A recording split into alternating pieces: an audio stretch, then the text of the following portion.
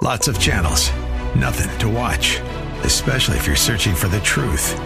It's time to interrupt your regularly scheduled programs with something actually worth watching. Salem News Channel. Straightforward, unfiltered, with in-depth insight and analysis from the greatest collection of conservative minds like Hugh Hewitt, Mike Gallagher, Sebastian Gorka, and more. Find truth. Watch 24/7 on snc.tv and on Local Now, Channel 525.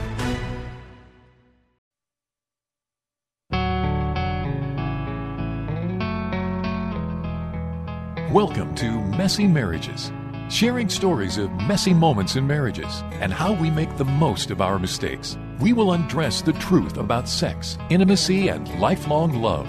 What are the concerns and questions most couples have in marriage and often go unspoken until now? Host Mark Lucas brings wisdom, authenticity, and practical advice to even the toughest marriage topics. Welcome to Messy Marriages. Mark Lucas here, Faith Talk 1360. And also listening in the beautiful podcast world. What a joy it is for me week in and week out to have these conversations with you about marriage. I am honored to be able to come into this space with you and to navigate your marriage, to navigate my marriage. I've been so encouraged recently and really throughout the journey of Messy Marriages. Thank you so much for the people listening in right now. Thank you for those that are subscribed to the podcast, the messages that I get.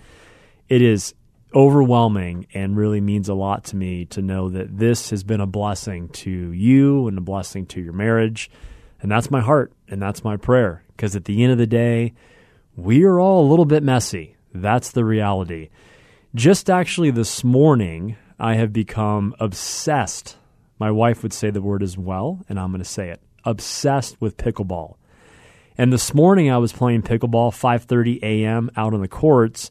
And my partner that I play with, Sean, each and every time that we go out and we play, we're obviously progressively getting better. But we're playing doubles, him and I tend to hold the paddle. Pickleball racket is called a paddle. I hold the paddle like I hold a ping pong paddle. And I have my index finger that's on the back side of the paddle. Well, I went for a backhand, and my partner, Sean, went for a forehand. His paddle this morning crushed my fingernail. It crushed my fingernail. So even right now, as I look down, progressively larger and larger, the black and blue underneath my nail is growing as we speak. And the reality is that we all have in our life of marriage, we have these wounds, we have these cuts, we have these bruises. And at the end of the day, one thing that I've realized is this: if we don't really have conversations with our spouse and communicate the wounds that we have inside of us, I'm talking about a physical wound with my finger, but now we're going to transition and really take that visual and say, okay, what are the wounds that we have, emotional wounds? Because they can be just like physical wounds. If I didn't really do anything to really pay attention to the physical wound on my finger, yeah, it's just a busted up finger that's going to get black and gross and the nail's going to fall off. So there's probably not a lot that I have to do.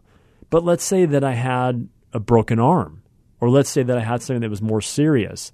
If I didn't really take attention to that and bring it to a doctor, there would be long-term consequences that would be negative in my life for that.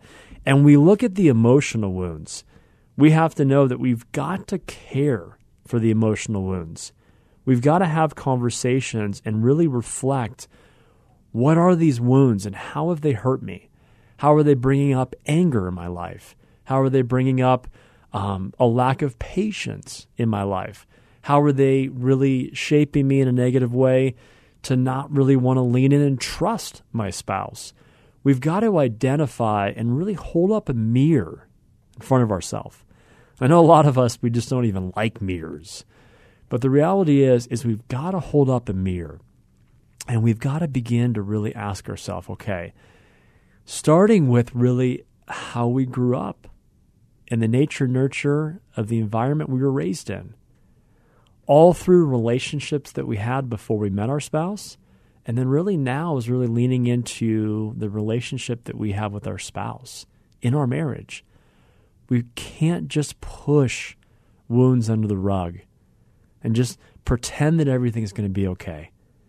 Because what happens is those fester, and they fester, and they turn into resentment and bitterness and anger, and most importantly, which we have to be aware of, separation, where we feel more and more distance, less and less intimacy with our spouse. And intimacy is not just physical, it's intimacy emotionally. It's intimacy intellectually. It's intimacy experientially, things that we get to do together, experience great moments together. We just feel disconnected. And we've got to address these wounds. We've got to address, if there's unforgiveness, we've got to address it. We've got to have the conversations first and foremost with God and really pray over how we've been wounded, really go into God's Word and say, okay, here's the emotion that I'm feeling. I struggle with anger quite a bit in my life. And what I do every single morning is I've got this small little sign that sits inside my home office. And it says, emotions are like waves. We get to choose which ones we ride. And then in the middle, it's got this emotional wheel. And it's got emotional wheels, happy, sad, all across. And yet, underneath happy, there's 15 emotions that are connected to different forms of happiness. Underneath anger, there's 15 emotions.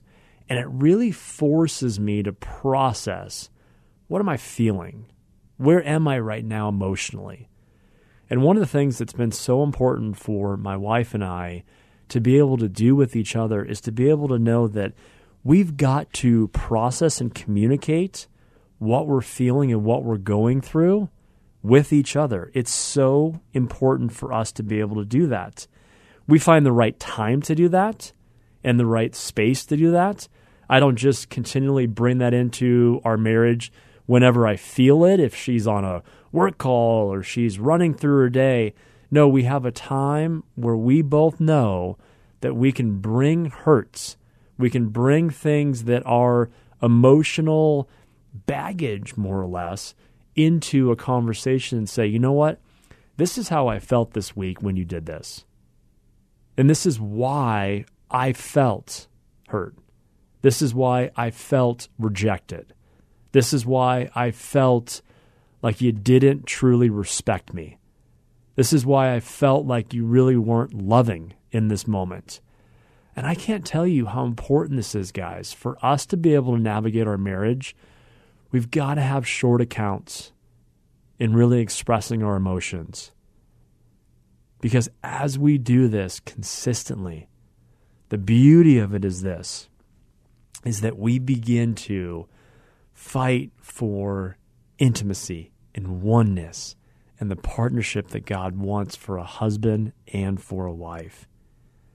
So continue to lean into processing at least once a week. Here's really some moments that I want to share with you. And you share these moments when you guys both are in a good mood.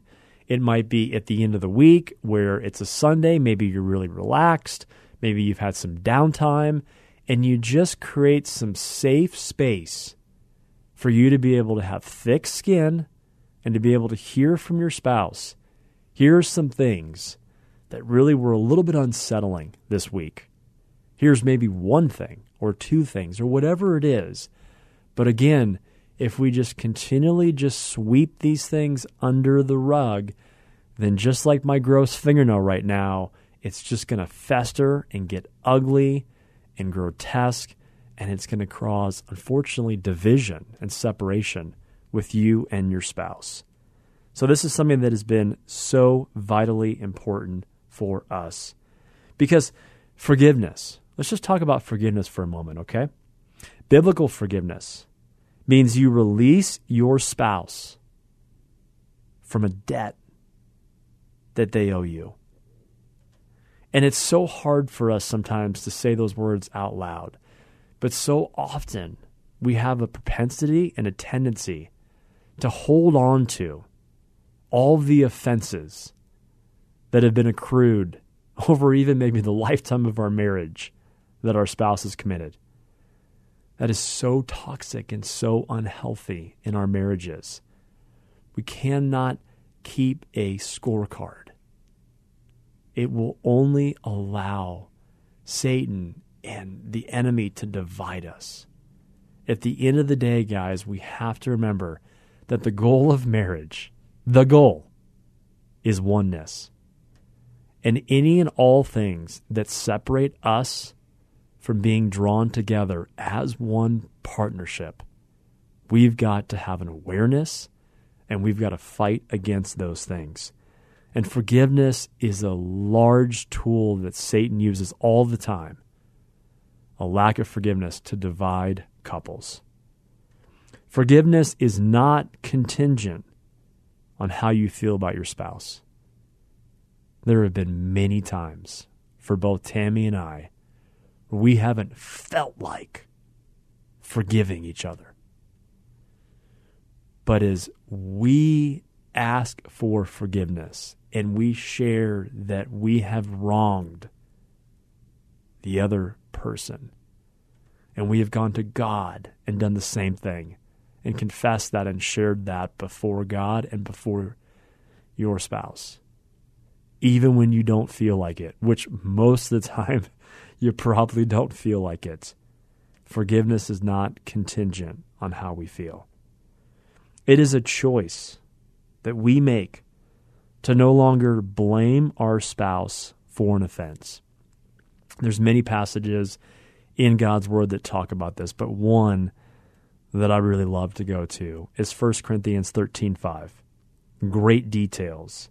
It says this: in biblical love, it keeps no record of wrongs. And I remember the first time at a wedding, because they typically go to the love chapter, which is 1 Corinthians 13. Love is patient, love is kind, it does not envy, it does not boast, and it goes through the whole list. And then it gets to this one, that love keeps no record of wrongs. And I remember hearing that, I was like, gosh, I wish that wasn't in there. Because that is just, I want leverage. I want to hold on to and use this in the right moment to be able to throw a zinger back. Well, remember when you did bop, bop, bop, bop, bop, bop, bop, bop, and then you did bop, bop, bop, bop, bop, bop, bop, bop, bop. And that's just the tendency that we all have, right? But it's not right. And we've got to work on that. We've got to ask God to help us with this. Because I've said it once and I'll say it again. A great marriage doesn't score keep. We don't keep record of the wrongs. We just don't. Biblical love doesn't justify wrong, nor does it ignore wrong, excuse it, or pretend it doesn't exist. All of those types of responses to wrongdoing would lead to enablement. Rather, biblical love, listen to this, acknowledges and addresses the wrong and then forgives and releases it. This acknowledging the wrong, but then forgiving and releasing it is so important. It's so important.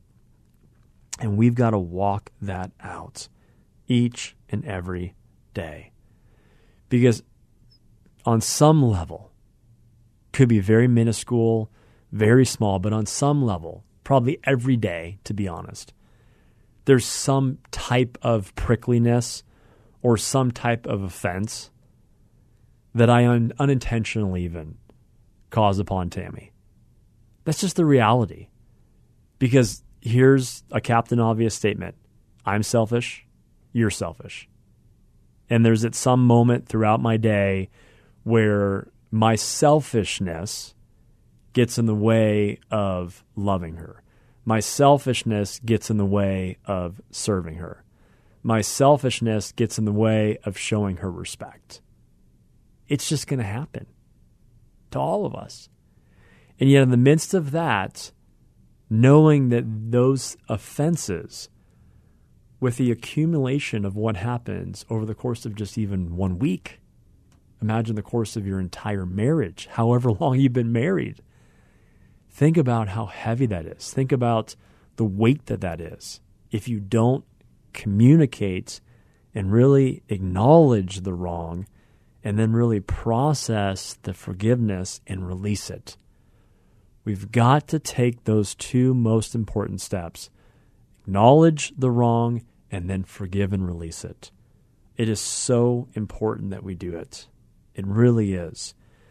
Because here's the thing, when I talk about resolving anger, the reality is that there are these moments that we can kind of turn towards, and we need to, that really talk about when Paul would say in Ephesians, do not let the sun go down on your anger. And at the end of the day, you think to yourself, okay, gosh, that's really hard, Paul. You mean just one literal day? One day I've got to resolve what I'm feeling and just the tension and the friction and the prickliness that I have towards my spouse. One day I've got to resolve that? That seems really difficult some days. And yet Paul would write this, and yet Paul would really encourage us and even give us a strong mandate to say, okay, if you can do it in one day, one literal 24-hour day, do it.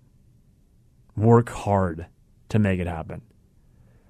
But there are going to be days that it might take a little bit of time. It's not going to happen in one day. And that's okay. Because even Paul there, in the context of that word day, he's not using a literal day. But what he is saying in that passage is this: in a very, very short season, be able to share the wrong, and then for you to be able to forgive your spouse and then release it. It's so important. Because if we don't do this, later in the chapter it goes on that we actually give the devil a foothold in our life if we hold on to anger.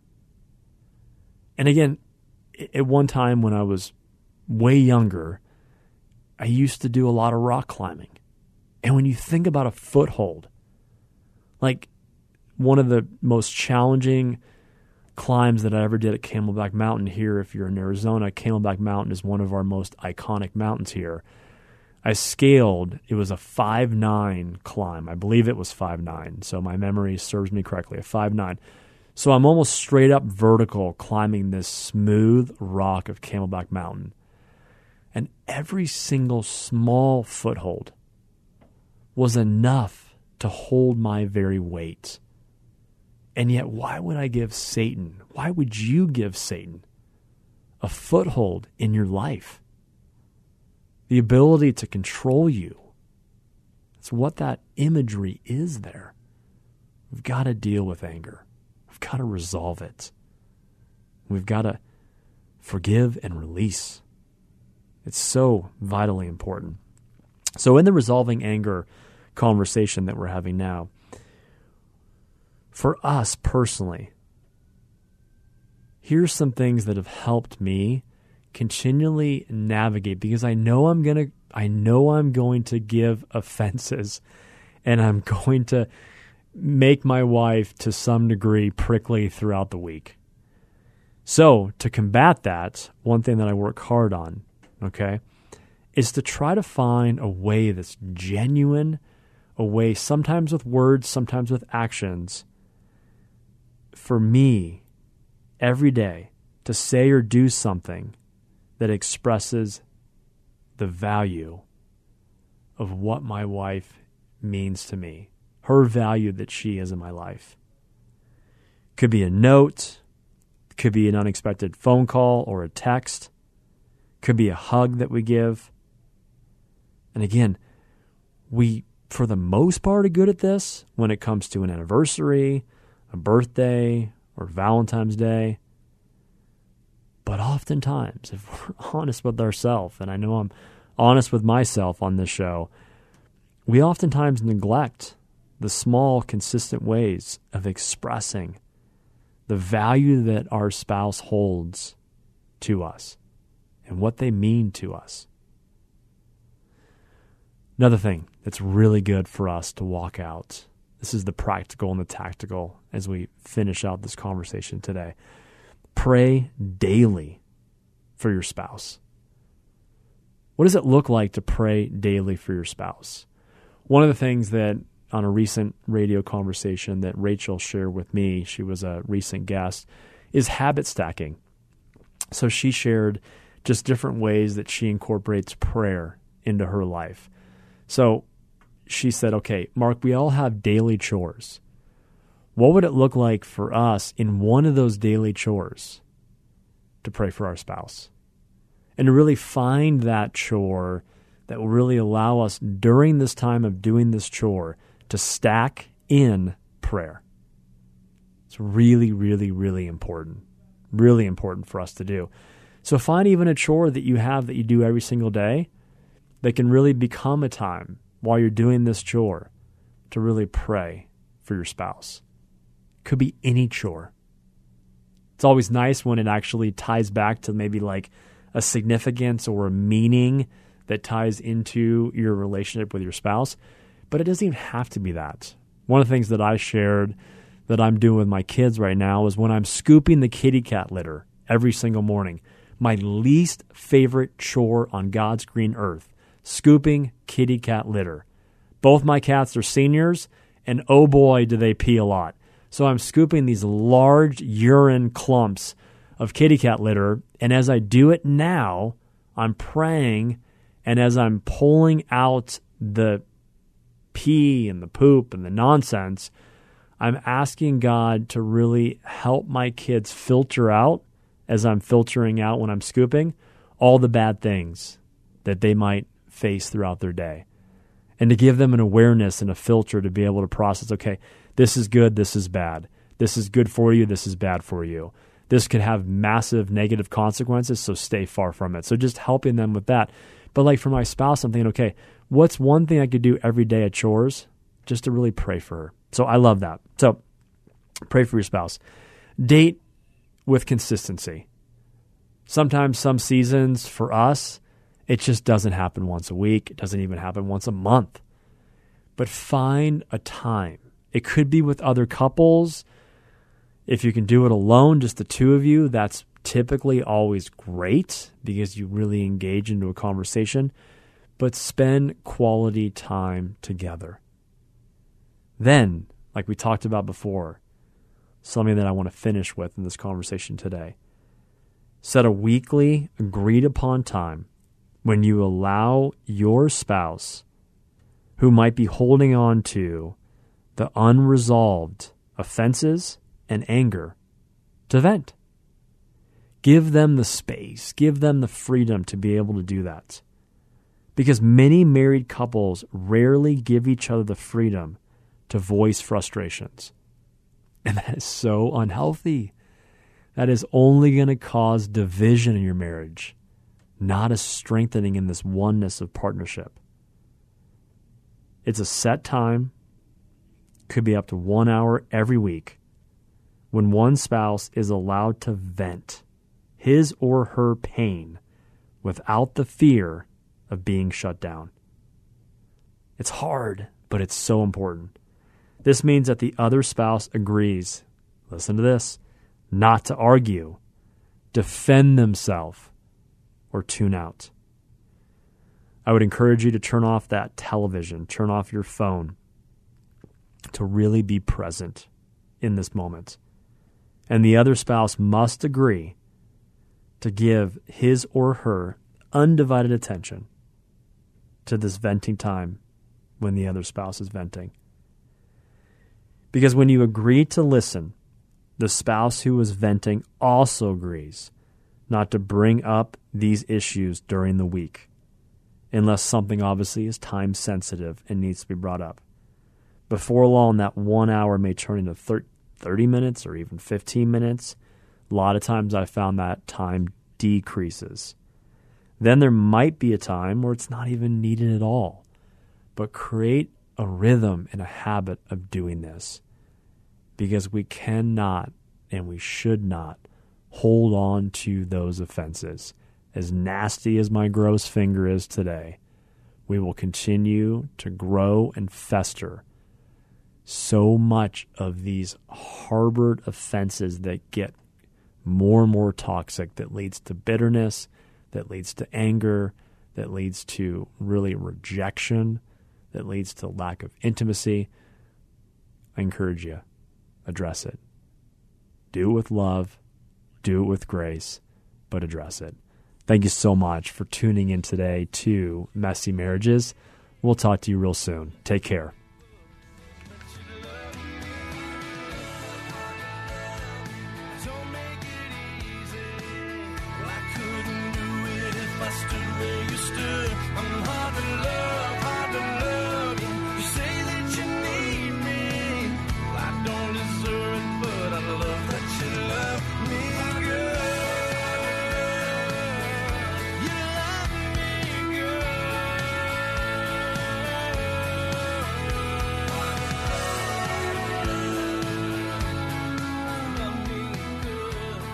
Thank you for listening to Messy Marriages, a show dedicated to making the most out of your mistakes. Mark would love to send you his weekly Marriage Monday video. Please go to marklucasradio.com and sign up for his weekly marriage video. Follow him at Mark Lucas Radio on Instagram.